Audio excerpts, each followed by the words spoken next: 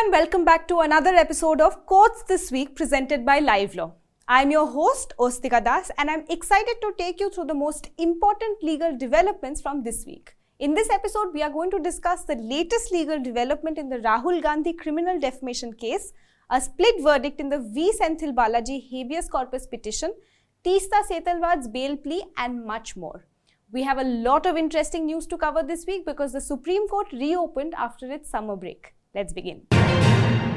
In a major setback to Congress leader Rahul Gandhi, the Gujarat High Court refused to grant a stay on his conviction and 2-year jail term in a criminal defamation case over his "Why all thieves have Modi surname" remark, which led to his disqualification from the Lok Sabha.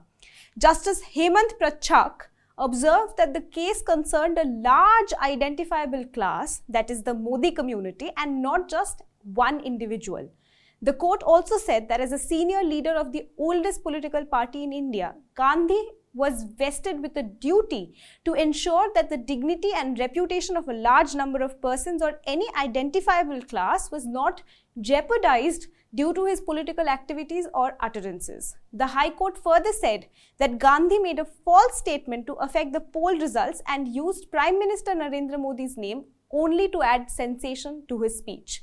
Besides this, the High Court acknowledged the existence of 10 additional defamation complaints against Gandhi, including one filed by the grandson of Vinayak Savarkar in a Pune court over allegedly defamatory comments made against Savarkar in a speech delivered at Cambridge University by Rahul Gandhi.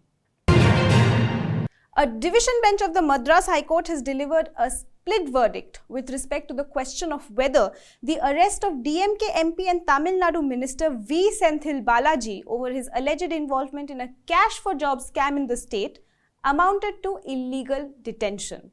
Justice Nisha Banu observed that the habeas corpus petition filed by Balaji's family was maintainable. Notably, she also observed that the ED officers did not have the powers of a station house officer under the Prevention of Money Laundering Act, and therefore they could not have moved for custody of the minister. On the other hand, Justice Bharata Chakravarti said that ED officers were competent to seek custody and that Balaji's family had not made out a case of illegal custody or mechanical remand order which would have warranted the interference of the High Court by way of a writ of habeas corpus. On the same day that this split verdict was delivered by the High Court, the matter was taken up by a Supreme Court bench headed by Justice Surya Kant. This division bench refused to heed the request of the central agency to finally decide the questions of law involved in the case and opted to continue waiting for the outcome of the litigation pending before the High Court as it had done earlier.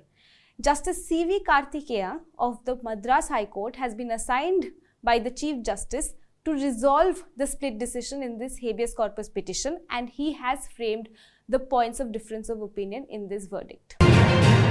In other news from the Madras High Court, Prasood Mishra, a news editor of Hindi newspaper Dainik Bhaskar, has been granted anticipatory bail by a bench of Justice A.D. Jagdish Chandra. Mishra had approached the High Court for anticipatory bail after 2 FIRs were registered against the news organization by Tamil Nadu police based on complaints that it had published a piece of news that intended to cause fear and alarm among migrant workers from Bihar. For those who are unaware, in March, photos and videos claiming that Hindi-speaking workers were being attacked in the southern state of Tamil Nadu went viral. Although these were later disproved as fake news by independent fact-checkers as well as the state police, these rumors triggered widespread panic. In the aftermath, a number of FIRs were lodged against individuals or organizations for allegedly propagating such misinformation. Mishra was one of the people who came under the scanner, and he was booked under various sections of the Indian Penal Code. Now, while granting him anticipatory bail, the Madras High Court has directed him to publish a corrigendum on the first page or home page of all publications, stating that the news that they had published was fake and it had been published without verifying the truth and the veracity of the news. The corrigendum is also supposed to clarify that no one should follow and post the fake news besides tendering an unconditional apology to the court and the people of Tamil Nadu. The last Saturday before the Supreme Court was set to reopen witnessed an unusual series of events. As you may know, civil rights activist Teesta Setalvad is currently under the scanner for allegedly fabricating evidence and instituting false proceedings in relation to the 2002 Gujarat riots conspiracy case. The Gujarat police filed an FIR against Setalvad last year and she was taken into custody in June, but she was given interim bail by the top court in September. However, last Saturday, the Gujarat High Court rejected Setalvad's plea for regular bail and directed her to surrender immediately. The High Court observed that the social activist had an intention to tarnish the image of the then Chief Minister of Gujarat and now Prime Minister Narendra Modi, and also wanted to polarize a particular community.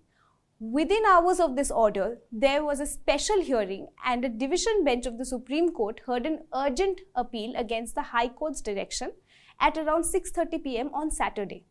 There was a difference of opinion among the two judges, Justices Abhay Ok and Prashant Kumar Mishra, and the matter naturally went to a larger bench. This three-judge bench was also constituted on the same day, that is last Saturday, and it heard the appeal at 9:15 in the night in another special hearing. A bench of Justices B.R. Gawai, A.S. Bopanna and Dipankar Datta finally granted interim relief to Setalvad by staying the Gujarat High Court's order for a period of 1 week. One of the factors that weighed with the court was that the petitioner was a woman and as such was entitled to special protection under section 437 of the Code of Criminal Procedure. The apex court held that the court below ought to have given her some time to comply with and possibly appeal the order to surrender. Cut to Wednesday, the summer vacation has ended and the top court has reopened. The same three-judge bench heard Setalvad's plea once again and this time not only extended the interim protection till further orders but also issued notice in her plea. The matter will be taken up later this month on July 19th and heard at length. A Supreme Court bench headed by Justice Sanjay Kishan Kaul has taken on board a challenge against a decision of the Delhi High Court to quash a summoning order against the editor and deputy editor of The Wire in a criminal defamation case filed by former JNU professor Amita Singh. The complaint filed by Singh in 2016 objected to an article by The Wire's deputy editor in the same year titled Dossier Called JNU, Den of Organized Sex Racket, Students, Professors Allege Hate Campaign. Singh claimed that the publication imputed that she was the one who prepared the dossier allegedly depicting JNU as a den of organized sex racket. In the police complaint, Singh alleged that the editor had not verified the authenticity of the dossier and used it for monetary benefits of his magazine and defamed her reputation. The summoning order was passed against The Wire's editor and deputy editor by a Delhi Metropolitan Court in 2017. Importantly, owing to the ambiguity over the question of who actually submitted the dossier, the apex court also issued notice to JNU to examine the limited aspect of whether such a dossier was submitted and if so, then to what effect and by whom. The Supreme Court of India has sought the response of controversial religious leader Yati Narasingh Anand in a contempt petition against him for allegedly making derogatory remarks against the Indian Constitution and the top court in a viral interview. This controversy dates back to January of last year when this right-wing leader allegedly said that the Constitution will consume the 100 crore Hindus in the country and those who believe in this charter and the extant system will die the death of a dog. The latest development in the Shiv Sena rift is the filing of a petition by the Uddhav Thackeray-led Shiv Sena seeking a direction to the Maharashtra Legislative Assembly Speaker to expeditiously decide on the disqualification pleas pending against rebel MLAs led by Shinde.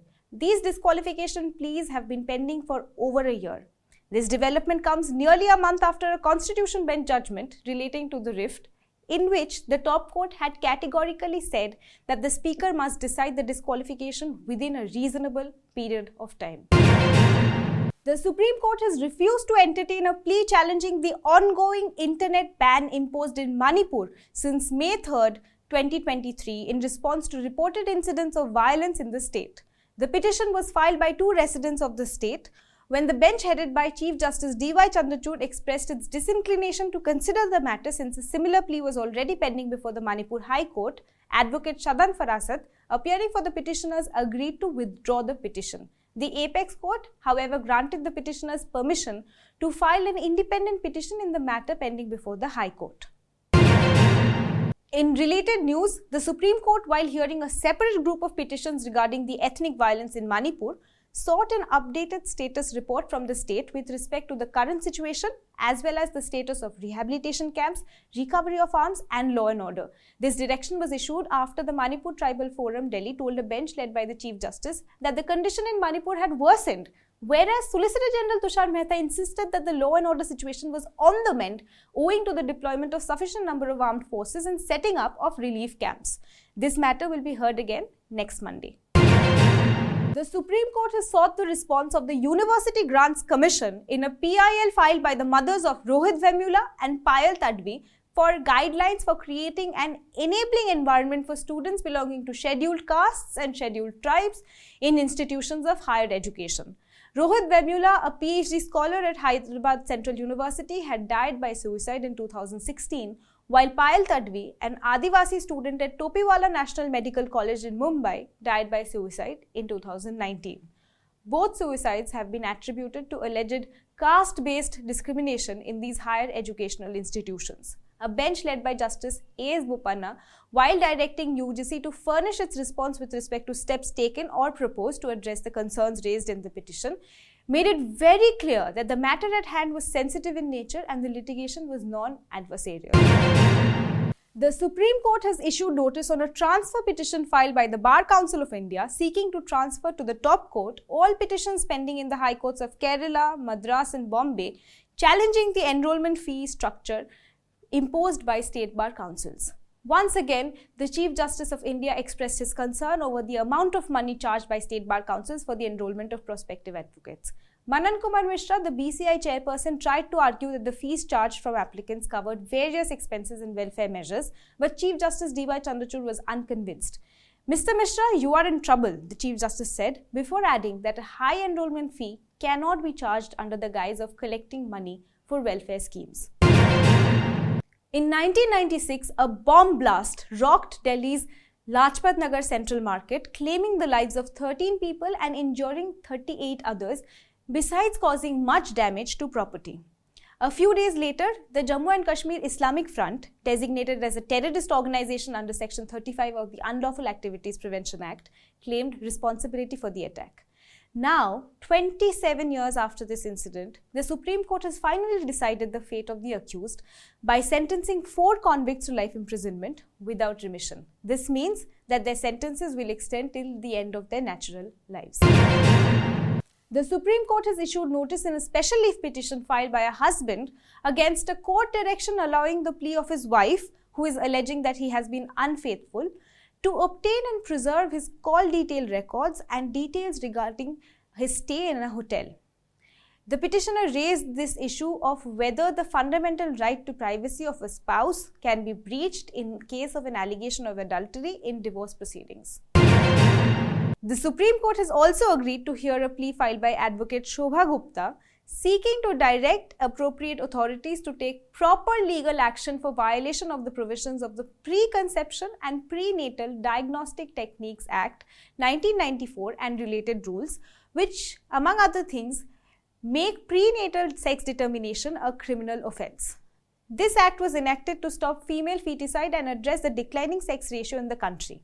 The petitioner has raised apprehensions over the number of acquittals under the act, claiming that the appropriate authorities, particularly in Gujarat, Rajasthan and Punjab, have not preferred even a single appeal against order of acquittals as is mandated under the Prenatal Diagnostic Techniques Prohibition of Sex Selection Rules 1996.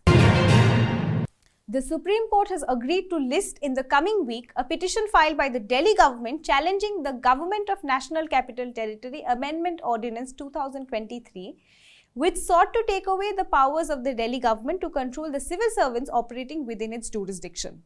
This ordinance was promulgated in May, 1 week after a constitution bench of the Supreme Court delivered a crucial verdict confirming that the control over administrative services, barring those related to public order, police and land, in the national capital belong to the government of the National Capital Territory of Delhi. In a separate petition, the Delhi government has challenged the constitutionality of Section 45D of this ordinance, which stipulates that notwithstanding anything in any other law, all authorities, boards, commissions and statutory bodies in and for NCTD shall be constituted by members appointed by the President of India. The list of bodies hit by the ordinance includes the Delhi Electricity Regulatory Commission and the Lieutenant Governor's decision to appoint former Allahabad High Court Judge Umesh Kumar as the chairperson, allegedly as a unilateral measure, has also been challenged before the top court.